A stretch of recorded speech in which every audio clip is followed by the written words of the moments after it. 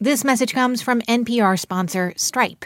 Tap to pay on iPhone, and Stripe can help you grow your business's revenue and reach through accepting more in-person, contactless payments right from an iPhone. To learn how, visit stripe.com/tapiphone. Hey, it's Manoush. And I know some people love to cook. I just love to eat, which is partly why I loved making the episode that we've got for you today.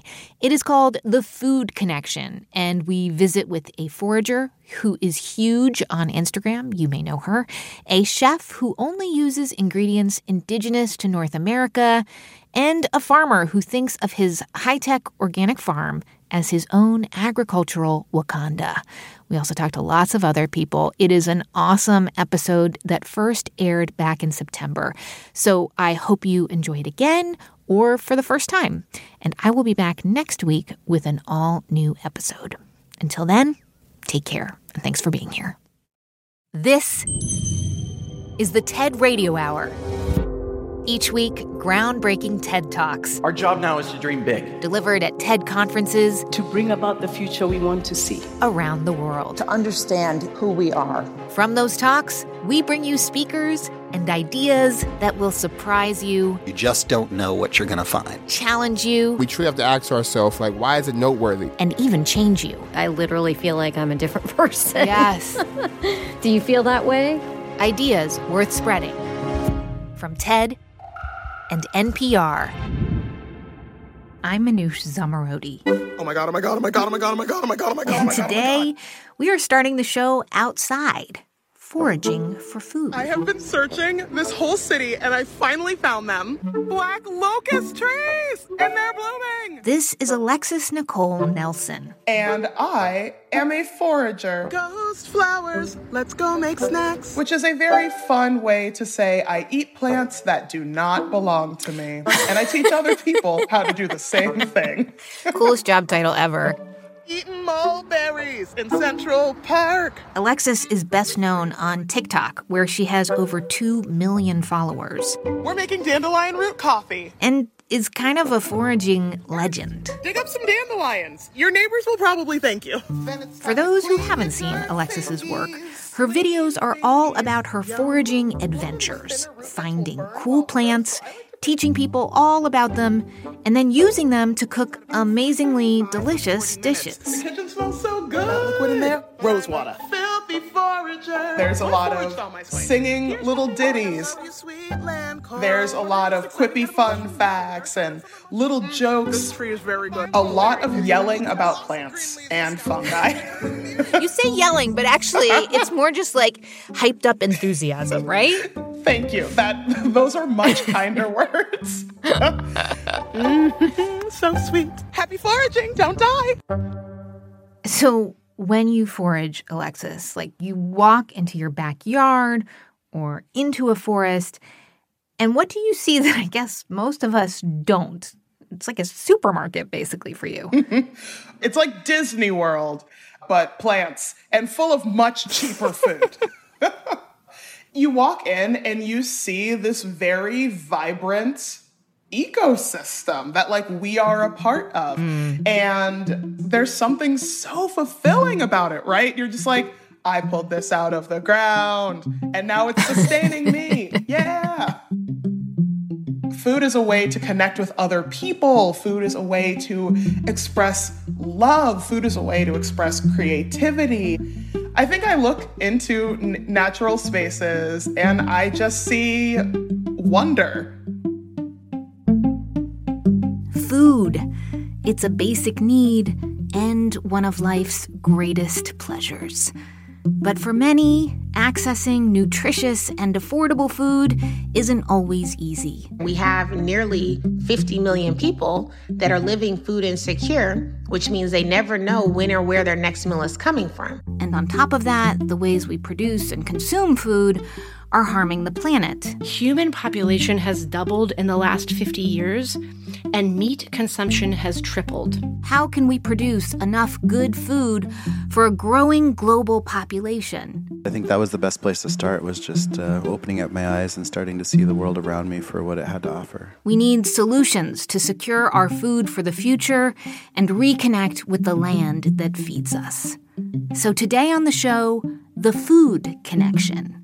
Ideas from people who are taking lessons from the past and others who are experimenting with new technologies to change the way we eat. For Alexis Nicole Nelson, collecting ingredients out in nature has helped her reconnect to her food. She first discovered foraging when she was just 5 years old. I remember gardening with my mother at the house I grew up in. And this one day stands out in my mind with me probably not helping at all and her pointing out some grass in our yard that looked different than all of the other grass, which until she pointed it out to me, I had never noticed. Mm-hmm. So my mom tells me to go and break some for her.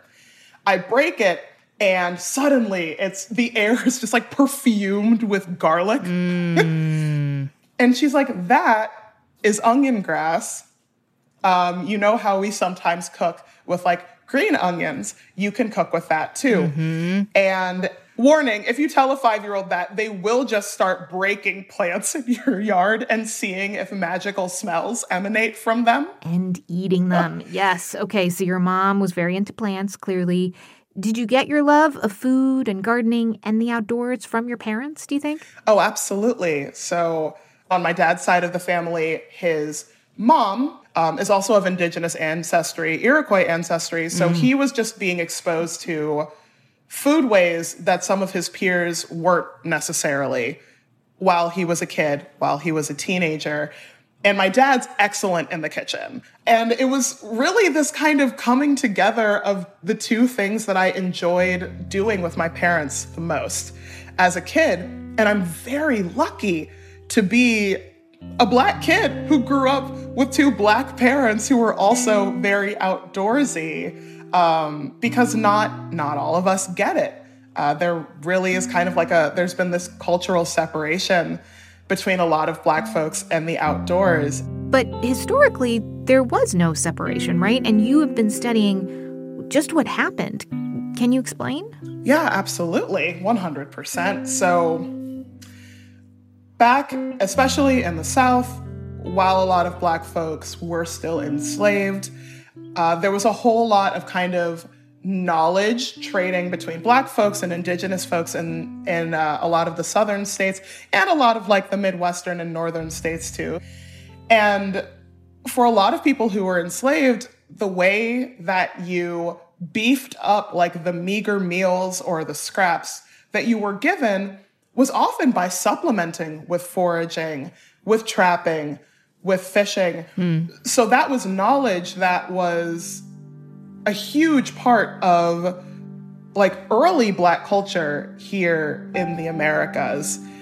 After they were emancipated, suddenly laws were getting put in place very rapidly about only being able to kind of reap the benefits of land that you owned.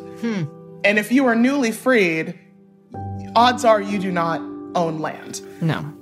So if you can't hunt and forage on public property and you don't yet have private property to your name, boom, that is a part of your life that you are not partaking in anymore. And it doesn't take a whole lot of generations passing for that knowledge to just kind of fall away completely. And is this true then that like when there was an opportunity to go foraging, it was kind of like, well, I don't have the handed down knowledge, and anyway, only poor people would do that? Yeah, you have this really weird thing happen in the 20th century where everyone is like wanting to show off wealth. So then foraging kind of became taboo, even if you did have the knowledge, and that was regardless of race. Foraging very much got looked down upon because why would you be, heading down to the creek to gather pawpaws when you can go to the grocery store and get a banana? And in the 1950s and 1960s, being a Black person out in nature, out in the woods, out in predominantly white spaces was like a very scary thing to do. For the sake of your safety, that's not a space that you would want to necessarily be in. And it was kind of like a 3-combo punch to us culturally moving away from getting to know our natural spaces. And I am one of a myriad of people who is actively trying to combat that. And do you feel like it's working? Like, what kind of feedback do you get from your followers? Yeah, one of the best days I think I've ever had in my life, I was out foraging, and a girl who also happens to be Black, probably a teenager, she runs up to me and she's like, "You are that girl from TikTok." And I was like, oh my God, yes. And she was so excited. And so I got to take her and show her what I was there harvesting. I got to give her and her mom a cut leaf toothwort leaf so they could taste the spicy brassica-iness from it. And the way that her and her friends and her mom's face lit up, I went home and I cried. I cried for a solid 20 minutes because that's, oh my gosh, it's almost overwhelming. And the thing that stuck with me was she was just "You're doing this for the culture." Man, I'm starting to tear up just thinking about it now. In some ways, through foraging, you are helping people reconnect with their own history and the ways that people used to eat off the land, in a seasonal, sustainable way. Yeah. So many of us have such a fraught relationship with food. And a lot of that is due in part to societal pressures. A lot of that is due to how processed food is. And I personally, I have had a historically very fraught relationship with food. I grew up very overweight, and so I was always being pressured to eat less, cook less. I, full disclosure, dealt with an eating disorder in my early and my mid-20s, in which food was very much the enemy, in which I had to train myself to stop thinking about this subject that I had loved thinking about and dreaming about my entire childhood. And in a way, diving back into foraging was the way that I fell back in love with food. Meet the service berry, also known as the Juneberry. It was not on purpose. I was super poor after college, living in a house with 5 of my friends and wanting to eat things other than ramen and canned vegetables.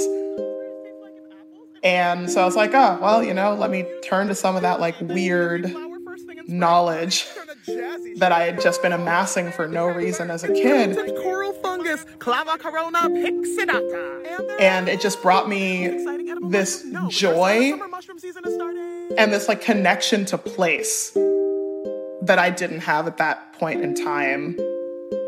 So much so that I went out and I sought out more information, and I got more bold with my cooking and, started being willing to put flour and bread into my food again, and, was willing to make sweet things again. There's something soul nourishing about caring about what you're nourishing your body with. That's forager Alexis Nicole Nelson. You can find her on TikTok at Alexis Nicole and on Instagram and Twitter at Black Forager. On the show today, The Food Connection. I'm Manoush Zomorodi, and you're listening to the TED Radio Hour from NPR. Stay with us.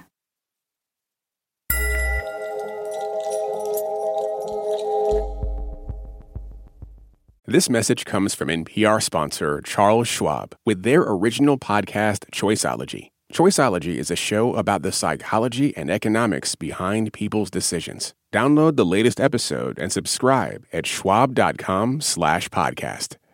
This message comes from Apple Card. You earn up to 3% daily cash on every purchase. That's 3% on products at Apple, 2% on all other Apple Card with Apple Pay purchases, and 1% on anything you buy with your titanium Apple Card or virtual card number. Visit apple.co/card calculator to see how much you can earn. Apple Card issued by Goldman Sachs Bank USA, Salt Lake City branch. Subject to credit approval. Terms apply. This message comes from NPR sponsor Viking, committed to exploring the world in comfort. Journey through the heart of Europe on an elegant Viking longship with thoughtful service, destination-focused dining, and cultural enrichment on board and on shore. And every Viking voyage is all-inclusive, with no children and no casinos. Discover more at Viking.com.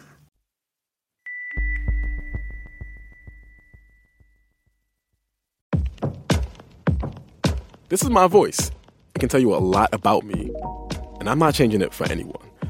In NPR's Black Stories, Black Truths, you'll find a collection of NPR episodes centered on Black experiences. Search NPR Black Stories, Black Truths wherever you get your podcasts.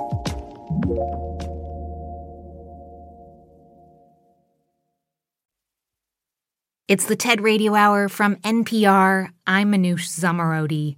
On the show today, the food connection. If you visit Sean Sherman's restaurant, Awamni, in Minneapolis, you will find a pretty unique menu. So we've got a lot of duck, a lot of geese, pheasant, venison, elk, things like that. Dishes like preserved rabbit, bison tartare. Lots of wonderful lake fish from across this region and around the Great Lakes. Grilled root vegetables with dandelion pesto and hand-harvested wild rice. We have many varietals of corn, beans, lots of wild berries, lots of wild foods in general. So there's a lot of cedar, there's a lot of bergamot, things like that. But what you won't find is anything that isn't native to North America. We cut out colonial ingredients of things that didn't exist here before, so we don't use any dairy, any wheat flour, any cane sugar, and we're not using beef, pork, or chicken for protein choices. So we just try to cook and make food taste like where we are and get people to think about the history of the land that they're standing on. Sean is a restaurant owner, chef, and the founder and CEO of the company The Sioux Chef. As an Sioux, since I'm a part of the Oglala Lakota Sioux tribe. When I called Sean on a Monday, the restaurant was closed, but he was prepping for the week ahead. Okay, so what are you doing? What are you cooking right now? So we've got a big pot of choke cherries today that my mom brought to the restaurant. She was just in the Black Hills, and I was probably cooking about 20 pounds of choke cherries. And that smell of wild choke cherries cooking just is something that always just shoots me back to being a young kid in my grandmother's kitchen. Sean, Awamni sounds unlike any restaurant I have ever been to. And that is kind of the point, right? It is, it's kind of unfortunate that we're, one of the only restaurants of this kind out there. It opens up a lot of conversation, it opens up that question, why aren't there more native restaurants out there? And it does start with history. I mean, it's just the relations of indigenous peoples and primarily the United States government. It's going to be important overall to know these pieces in history that have happened to us and have really kept us down for a long time. Here's more from Sean Sherman on the TED stage. I think what's most damaging for us and why we don't have a lot of indigenous restaurants out there was the loss of our education. Because this whole generation, like my great-grandfather's generation and my grandfather's generation, they should have been learning everything their ancestors intended them to learn. How to fish, how to hunt, how to gather, how to identify plants, how to live sustainably utilizing plants and animals around us. But instead, we went through a really intense assimilation period. The boarding school systems stripped this whole generation of all that knowledge and education, and we're still reeling from that in our communities today because of this direct link to the trauma that happened there. And being indigenous in the 1900s was much better. My grandparents were born before they were even citizens, which doesn't happen until 1924.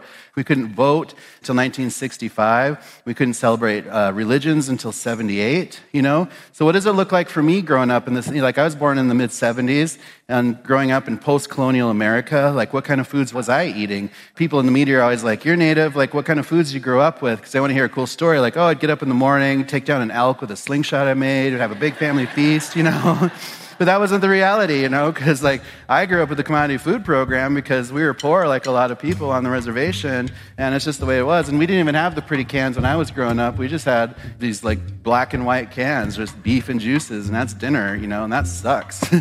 We could do better than this. There's so much more to learn and more to offer with indigenous foods. Sean, I just want to emphasize this point that, as you say, indigenous foods, like the ones you are serving today in your restaurant, they weren't really around when you were growing up on the Pine Ridge Reservation. Yep, we did harvest things like this wild prairie turnip that we call timsala and chokecherries. And there were some elders that have held on to some recipes, but a lot of it was colonized. I remember my mom giving me a cookbook. She's like, oh, we already have a cookbook featuring all the Lakota foods. And it just kind of read like a Lutheran cookbook. So it's just like, no, Mom, I'm looking for recipes without cream of mushroom soup, So I wanted to know like what kind of wild foods were we utilizing. So it just was a long path of self-study to try and figure it out because there, was no joy of Native American cooking out there for me. No. So where did you turn to as your sources for information about this? Was it people? Was it, I don't know, archives? Yeah, a little bit of everything, because I would just talk to people, some of their memories, try to filter what might have been indigenous and what was obviously brought on later. Spent a lot of time outdoors and really just trying to understand what are the purpose of all these plants that my ancestors would have known. Is it food? Is it medicine? Can you craft with it? Or can you do all three? And I think that was the best place to start, was just opening up my eyes and starting to see the world around me for what it had to offer. So you run the restaurant, but you also founded something called the Indigenous Food Lab, where your goal is to teach people the fundamentals of indigenous food education.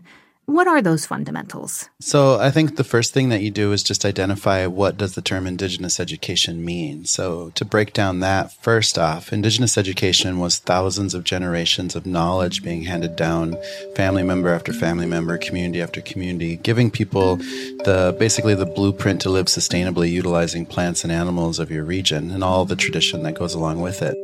And understanding the immense amount of diversity out there, because indigenous peoples obviously isn't one group. There's still 576 tribes federally recognized in the U.S., 622 in Canada, 20% in Mexico identifying as indigenous. So when we're breaking down indigenous knowledge, we're looking at the wild foods, permaculture, agriculture, seed saving, regional histories, medicines, food preservation, fermentation, nutrition, health, spirituality, sustainability, cooking techniques. Like, it just goes on and on. Like, it's a whole education, because that's what all of our educations were. We have a community garden that we do ourselves, and we're growing a lot of heirloom seed varietals, whether they're corns, beans, squash, amaranth, tobacco, chilies. And our goal is really utilizing our food lab as a place where tribal communities, especially around us, can work with us so we can help them develop healthy indigenous culinary projects for their community and share a lot of this knowledge base and education with their own community too, and just help grow it. And that's why we should have Native American food restaurants all over the nation, run by indigenous peoples, right? And for us, we just want to get this food back into tribal communities especially, and make people healthy and happy, and break a lot of the cycle of, government reliance on food and huge rates of type 2 diabetes and obesity and heart disease because of this low nutritional food base that the government's been feeding us for too long. Indigenous diet is really kind of the most ideal diet. It's healthy fats, it's diverse proteins, it's low carbs, it's low salt, it's a ton of plant diversity, and it's seasonal, It's just really good. It's like what the paleo diet wishes it was, really, when it comes down to it. Because it just makes sense, If we can control our food, we can control our future. And for us, it's an exciting time to be indigenous, because we are taking all of these lessons from our ancestors that should have been passed down to us, relearning them, and utilizing the world today with everything it has to offer and becoming something different. This is an indigenous evolution and revolution at the same time. You have said, Sean, in the past, that sharing culture through food is healing. What do you mean by that? I think that, again, like it just opens up people. So if you think of the first time you maybe have experienced sushi or Ethiopian food or something like that, and how that affected you, the flavors and, the thoughts, and how it changed your perception of that country or that culture of whatever it might be. And it creates curiosity, and you want to know more and you want to learn more. And I think that for Indigenous peoples who have had such a rough time, especially with the U.S. government, and we've had so much stripped away from us, that it's really important to experience some of these flavors that are true representation of where we are. If you can taste these foods and have places to taste them and understand, it's going to open up a lot more people for compassion and understanding. And, we can live in a better world. That's Sean Sherman, co-owner of Awamni in Minneapolis and founder of The Sous Chef. You can see his full talk at TED.com.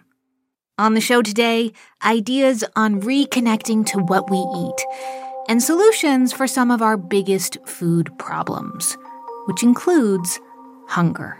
There's a lot that has to do with just access, which is why I have always said that hunger is not an issue of scarcity. There's more than enough food. This is social entrepreneur Jasmine Crowe. For the last 4 years, she's been trying to figure out how to redirect healthy food that might be wasted to the people who need it. Ever since she visited a food bank in 2017 and saw what was on offer. I always remember the biggest thing is they were giving away a gallon of barbecue sauce.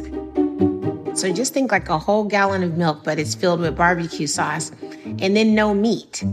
They had Weight Watchers Ding Dongs, some Belvita breakfast biscuits. There were these superhero-shaped macaroni noodles, a couple of canned goods, like a very small can of corn, a can of peas, a can of refried beans, some kettle potato chips, French fried green onions. And that's what they were giving people. That was it. Nothing was fresh. Nothing made sense. I couldn't think that someone would be able to take those items home and actually make a meal of them. I learned that it was ultimately the case for a lot of food banks and a lot of food pantries. They would receive donations of whatever it was going to be that week, and that's what it was. And what I saw that was doing is it made people have to go to a lot of different food banks because they never knew what they were going to get. It, to me, was a real eye-opening experience of there being a huge difference in this country between access to food and access to meals. So Jasmine started to investigate why food banks weren't solving the U.S.'s hunger problem. She continues from the TED stage. In almost every major U.S. city, the food bank is viewed as a beloved community institution. Corporations send volunteers down on a weekly basis to sort through food items and make boxes of food for the needy. And can drives, they warm the hearts of schools and office buildings that participate and fill the shelves of food banks and food pantries across the nation. This is how we work to end hunger. And what I've come to realize is that we are doing hunger wrong. We've created a cycle that keeps people dependent on food banks and pantries on a monthly basis for food that is often not well balanced and certainly doesn't provide them with a healthy meal. Yet we're wasting more food than ever before, more than 80 billion pounds a year to be exact. And as this food sits, it gradually rots and produces harmful methane gas, a leading contributor to global climate change. You have the waste of the food itself, the waste of all the money associated with producing this now wasted food, and the waste of labor with all of the above. All of this made me realize that hunger was not an issue of scarcity, but rather a matter of logistics. I mean, Jasmine, that is staggering. I cannot even picture how much 80 billion pounds of food, like what does that even look like? We are wasting so much every year. And I want to stress that this is not food that's also coming from our households, because if you factor that number in, it's even greater. But from consumer-facing businesses, every year, 80 billion pounds of perfectly good food goes to waste. So these are the restaurants, these are the grocery stores you go to, the hotels, all that food gets thrown away.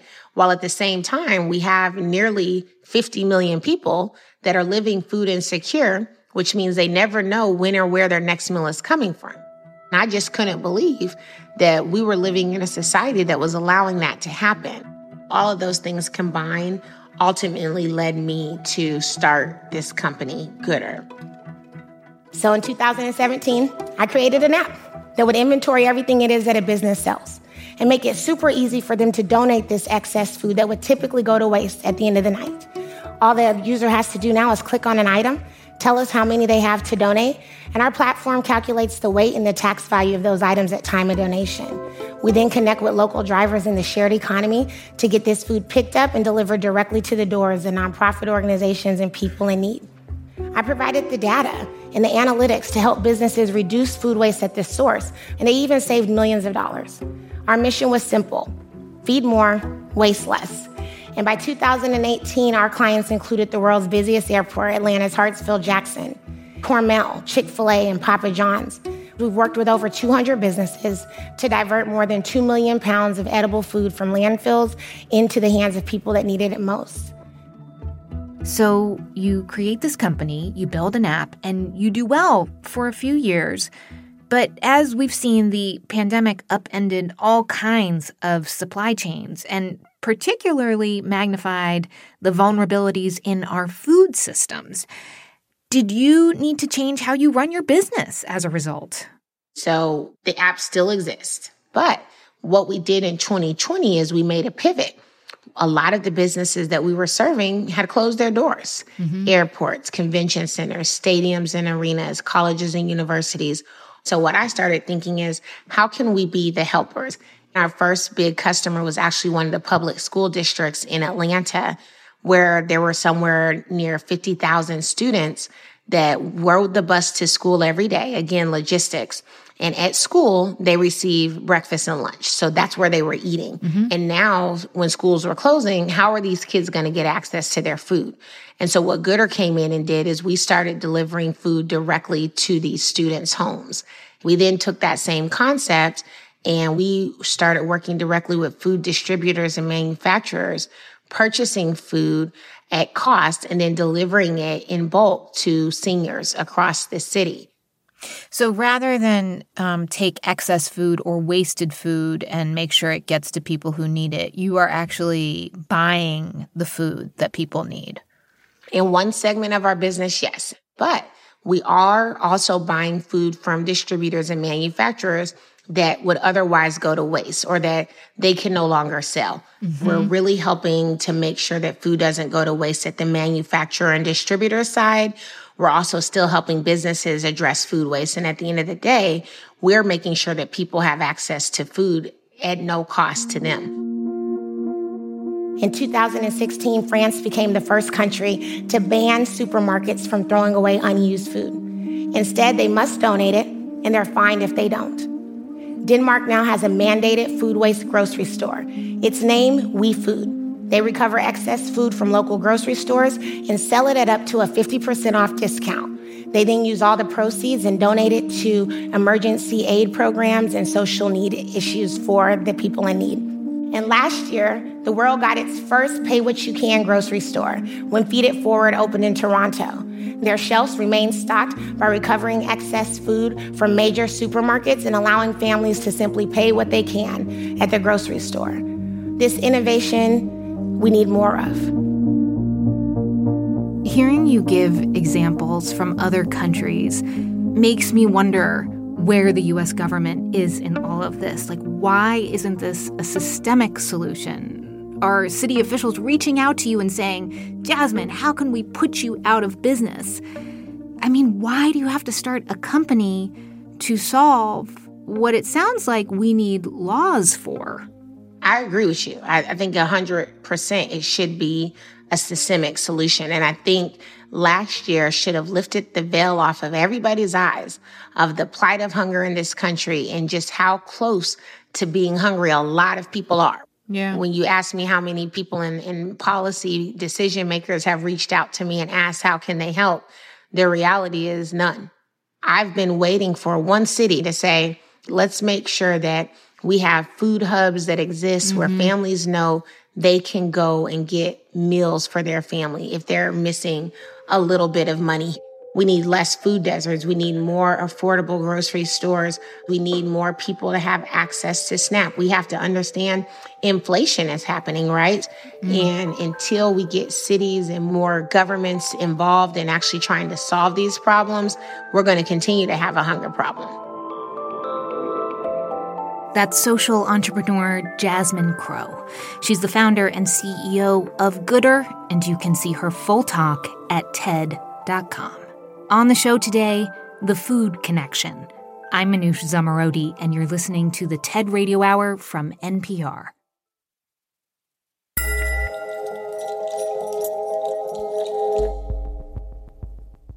Support for this podcast and the following message come from Humana. Your employees are more than your coworkers. They're the heartbeat of your business. That's why Humana offers modern group benefits designed to protect employees and their families with dental, vision, life, and disability coverage. Humana knows every employee and every business is unique. That's why they listen to your needs and build plans with you and your team in mind. That's the power of human care.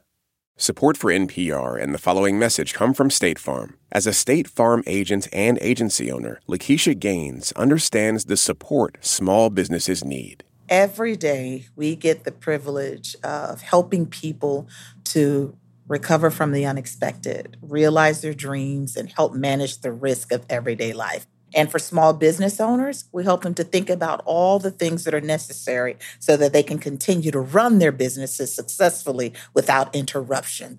As a business owner myself, I first reflect back to the experiences that I have. So we look at their liability, we look at their retirement, we look at the interruption coverage, everything that they need in order to continue to operate efficiently. Talk to your local agent about small business insurance from State Farm. Like a good neighbor, State Farm is there. This message comes from NPR sponsor VCU Massey Comprehensive Cancer Center, who, as an NCI-designated comprehensive cancer center in the country's top 4%, is unconditionally committed to keeping loved ones in their lives. MasseyCancerCenter.org/comprehensive.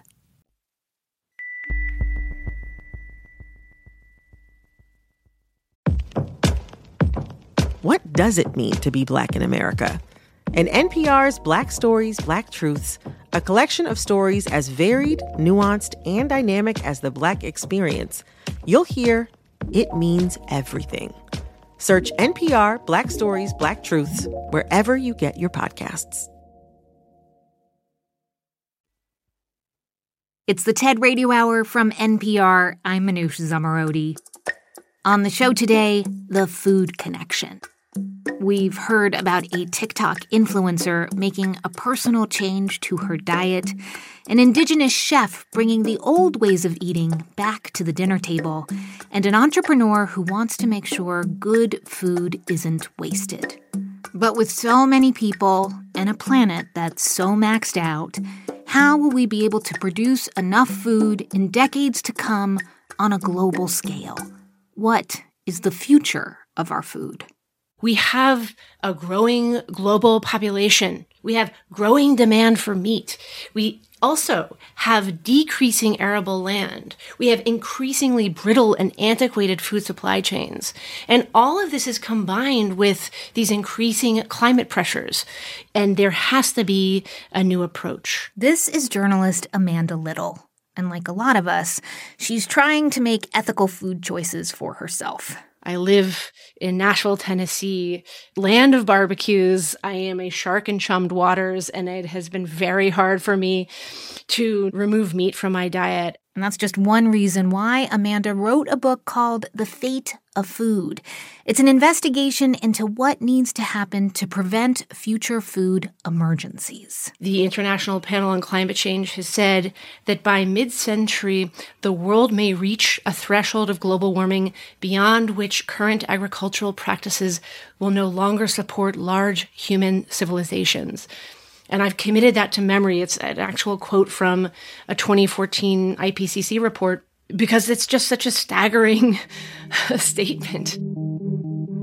When you put it like this, Amanda, like part of me is like, oh my gosh, it's enough to want to turn off the radio and cry. But I don't want people to do that because you've spent all these years traveling and talking to people who are trying to fix it.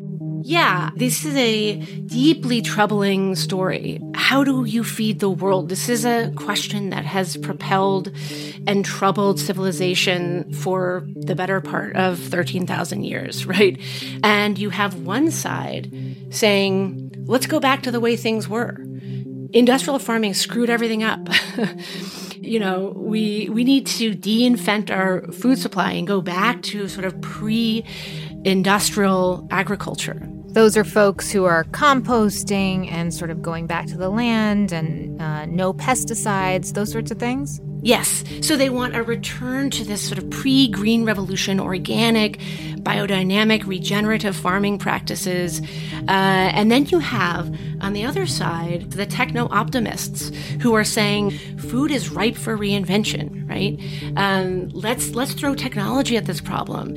And then you have this other side that's saying, oh, no, I'd like my food de-invented, thank you very much. We've seen how technology has caused this problem. Why would we bring more technology to bear? So you've got the techno-optimists on one side, and then opposing them is a kind of back to the land camp. Yes. And I, as a sort of detached observer of all this and not someone who had a dog in either fight, was really perplexed. Like, why is it one or the other? The rift between the reinvention camp and the de-invention camp has existed for decades. But now it's a raging battle. Amanda Little continues in her TED Talk. One side covets the past, the other side covets the future. And as someone observing this from the outside, I began to wonder, why must it be so binary? Can't there be a synthesis of the two approaches? Our challenge is to borrow from the wisdom of the ages and from our most advanced science to forge this third way, one that allows us to improve and scale our harvests while restoring rather than degrading the underlying web of life. I belong to neither camp. I'm a failed vegan and a lapsed vegetarian and a terrible backyard farmer. If I'm honest, I will keep trying at this, but I may fail. But I'm hell-bent on hope. And if my travels have taught me anything, it's that there's good reason for hope. Farmers and entrepreneurs and academics are radically rethinking national and global food systems. They're marrying principles of old world agroecology and state-of-the-art technologies to create what I call a third way to our food future. So what is this sort of third way, this middle ground? The middle ground is to find a synthesis of the traditional and the radically new. The answer to food security is not technology alone, and it's not traditionalism alone, but it's technology combined with the wisdom of ecology, right? It's technology in cooperation, not competition with the natural world. And as kind of theoretical as that sounds, there were so many examples of innovators who were really bearing this out. One of those innovators is a farmer named Chris Newman. When we called Chris, he'd just corralled some of his runaway cows. When it rains, crazy things happen on ranches, especially when it hasn't rained in a while. So they wind up in the highway. And it's nice to get them out of the road before the sheriff finds out. So Chris and his partner, Annie Newman, are two farmers in the northern neck of Virginia. We farm the land at Stratford Hall, which I guess it's claim to fame as being the birthplace of Robert E. Lee, which is an odd place for a Black farmer to be farming. But we have an opportunity to be on this landscape and to pursue Black and Indigenous-led food sovereignty from here. I first encountered Chris through his writing. He's been chronicling his own adventures as a new entrepreneurial farmer who has come up against a lot of the profound hypocrisies in sustainable food production. And he wrote this manifesto, Clean Food. If you want to save the world, get over yourself. By get over yourself, Chris means that organic farmers need to be less precious about their methods. They need to embrace new ways of growing healthy food that everyone can afford. I grew up around poverty and grew up around people who were food insecure and who were financially insecure. And this movement is never going to gain traction or take off or become a mass movement if we're not appealing beyond people who are in the luxury sector. To make his food more affordable, Chris uses old and new tools to farm. His farm is a really fascinating blend of traditional approaches to farming and technology. And the more time I spent with Chris and Annie, the more I began to see what, they describe as this kind of personal Wakanda, this food-rich forest ecosystem that he imagines will be managed and tended by intelligent machines, by robotic harvesters, a place where technology exists to serve and elevate nature. He has, drones and electrical fences for managed grazing and cameras and software. But what he really envisions is weaving together these old forms of agroecology, of food forests, of crop production, of livestock production, in harmony with the natural world, in harmony with ecosystems, alongside technology that can help him scale his enterprise and make it possible for him to produce his food for more people more affordably. Amanda traveled the country and the world, meeting dozens of pioneers working toward this third way approach. In Arkansas, she witnessed the maiden voyage of an army of weed-destroying robots. I had this sense that this robot was going to look like C-3PO, like some glittering gold battalion of C-3POs who would see marching out into the fields and have little pincers and be plucking weeds from the ground. But in fact, it was this big sort of hoop skirt on the back of a tractor under which there was a bank of 24 cameras using computer vision. And the computers could distinguish between the crops and the weeds. And in a fraction of the time it takes you to blink, these computers deploy with a tiny little jet a squirt of concentrated fertilizer that's too strong for a baby weed to tolerate, but spare the plant itself. And so this intelligent weeder has the potential to cut the use of agricultural chemicals by up to 90% or more. Amanda, you mentioned in your book that in 2017, the guy who developed these robots, Jorge Herod, that he sold his company to the tractor company John Deere. Did that deal raise some eyebrows? Yeah, my question to him was, you're, a paradigm shifter, you're a disruptor, why are you selling out to the old guys? And he said, because we need to scale, because we need to get these things out into the fields, because they're great at building really good machines and we have no time to waste. Herod is the embodiment of third way thinking, right? Robots, he told me, don't have to remove us from nature. They can bring us closer to it. They can restore it. Increasing crop diversity will be crucial to building resilient food systems.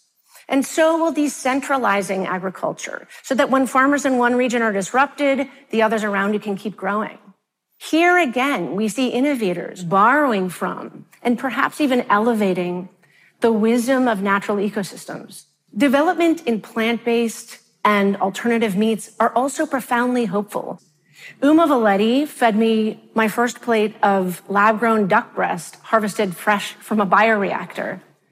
It had been grown from a small sampling of cells taken from muscle tissue and fat and connective tissues, which is exactly what we eat when we eat meat. This lab-grown or cell-based duck meat has very little threat of bacterial contamination. It's about 85% lower CO2 emissions associated with it. Eventually, it can be grown in decentralized facilities that aren't vulnerable to supply chain disruptions. Valetti started out as a cardiologist who understood that doctors have been developing human and animal tissues in laboratories for decades. He was inspired as much by that as he was by a 1931 quote from Winston Churchill that says, "We shall escape the absurdity of growing the whole chicken in order to eat the breast or the wing by growing them separately in suitable mediums." Like Herod, Valetti is a quintessential third-way thinker. He's reimagined an old idea using new technology to usher in a solution whose time has come. This is some futuristic meat, Amanda. Okay, just to be clear, though, they take cells from animals, they culture them, and then grow these cells in a lab into meat that you got to taste. I did. I tasted duck breast, which had just been produced in a bioreactor. And a bioreactor is like a giant, sophisticated crock pot. It basically creates a sort of warm environment in which these growing cells can replicate. And they pulled it out, and their company chef put a little salt and pepper and a little oil in a pan and mashed the thing into a little meatball and sizzled it in the frying pan, and it smelled like meat. And I'm going, oh my gosh, what have I got myself into? In part because I had just signed a document that said this is an experimental product that has not been that has not been approved by the FDA, and whet your appetite. Yeah, but what was so moving was that Valetti said to me as I was sort of digging into this bioreactor meatball, he said, "You are participating in history. We are working on this to change the lives of billions of humans and trillions of animals. Welcome to a paradigm shift." And then I said, thank you. I can't think of a better grace. This feels very, profound and moving. And right as I was digging into this thing with my knife, he said, no, pick it up and pry it apart with your fingers so you can see the texture of this thing, which I thought was so interesting. I mean, I've never been encouraged to, pick up my meat and rip it apart. And what was it like? Well, at first it was a little bit like a sort of rubber ball, and I was kind of thinking, I'm not sure what you're getting at here. But as I pulled it apart, I saw these striated layers of muscle that clung to each other and pulled apart just as you pull apart the meat on a chicken breast. So I pull off this little chunk and start chewing it. And it was a whole different experience than an Impossible Burger or a Beyond Meat burger or certainly a black bean burger. It was meat.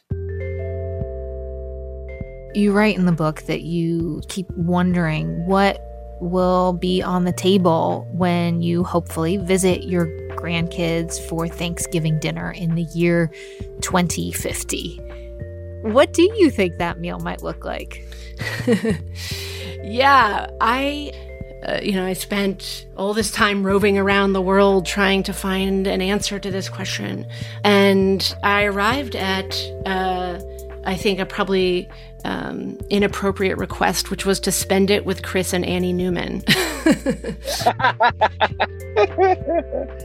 I would love for Amanda to be able to come to our Thanksgiving. And it's like a week-long thing where people who participate in the eating part of Thanksgiving also participate in the provisioning part. Lots of non-traditional foods that are prepared by all the hands that are at that table. And I would love it to be a real big damn table. I love the possibility of eating at Chris and Annie's table because they want their farm to be honoring and producing the full spectrum of foods that are a part of his and Annie's family tradition. Turkey and duck, heirloom varieties of corn and green beans and potato grown at the margins of their food forests, sauces of cranberry and elderberry, and the plants of Chris's Piscataway ancestors, pawpaw, persimmon, chestnuts. But every element will have been made possible by the next level technologies that he plans to bring into his farm. It's not so much that the foods of the future will be unrecognizable to us, but the means by which they are grown will be potentially totally different from the way that foods have been grown in our lifetimes.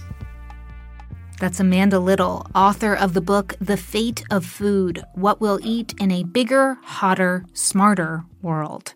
You can watch her full talk at TED.com. Thank you so much for listening to our show today called The Food Connection. To learn more about the people who were on this episode, go to ted.npr.org, and to see hundreds more TED Talks, check out TED.com or the TED app. If you've been enjoying the show, we would be so grateful if you left us a review on Apple Podcasts. It is the best way for us to reach new listeners, which we are really trying to do. This episode was produced by Katie Monteleone, Fiona Guerin, Rachel Faulkner, Deba Mohtasham, and Sylvie Douglas. It was edited by Sanaz Meshkinpour and James Delahousie. Our production staff at NPR also includes Jeff Rogers, Matthew Cloutier, and Harrison Vijay Choi. Our audio engineer is Daniel Shukin. Our theme music was written by Ramteen Arablouei. Our partners at TED are Chris Anderson, Colin Helms, Anna Phelan, Michelle Quint, and Micah Eames. I'm Anoush Zomorodi, and you've been listening to the TED Radio Hour from NPR. This message comes from NPR sponsor Stripe. Tap to pay on iPhone, and Stripe can help you grow your business's revenue and reach through accepting more in-person, contactless payments right from an iPhone. To learn how, visit stripe.com/tapiphone. This message comes from NPR sponsor Planet Oat. No deep thinking here. Planet Oat oat milk is rich, creamy, and an excellent source of calcium with vitamins A and D. Also, Planet Oat's unsweetened varieties have 0 grams of sugar. Visit planetoat.com for more. When voters talk during an election season, we listen. We ask questions, we follow up, and we bring you along to hear what we learned. Get closer to the issues, the people, and your vote at the NPR Elections Hub. Visit npr.org/elections.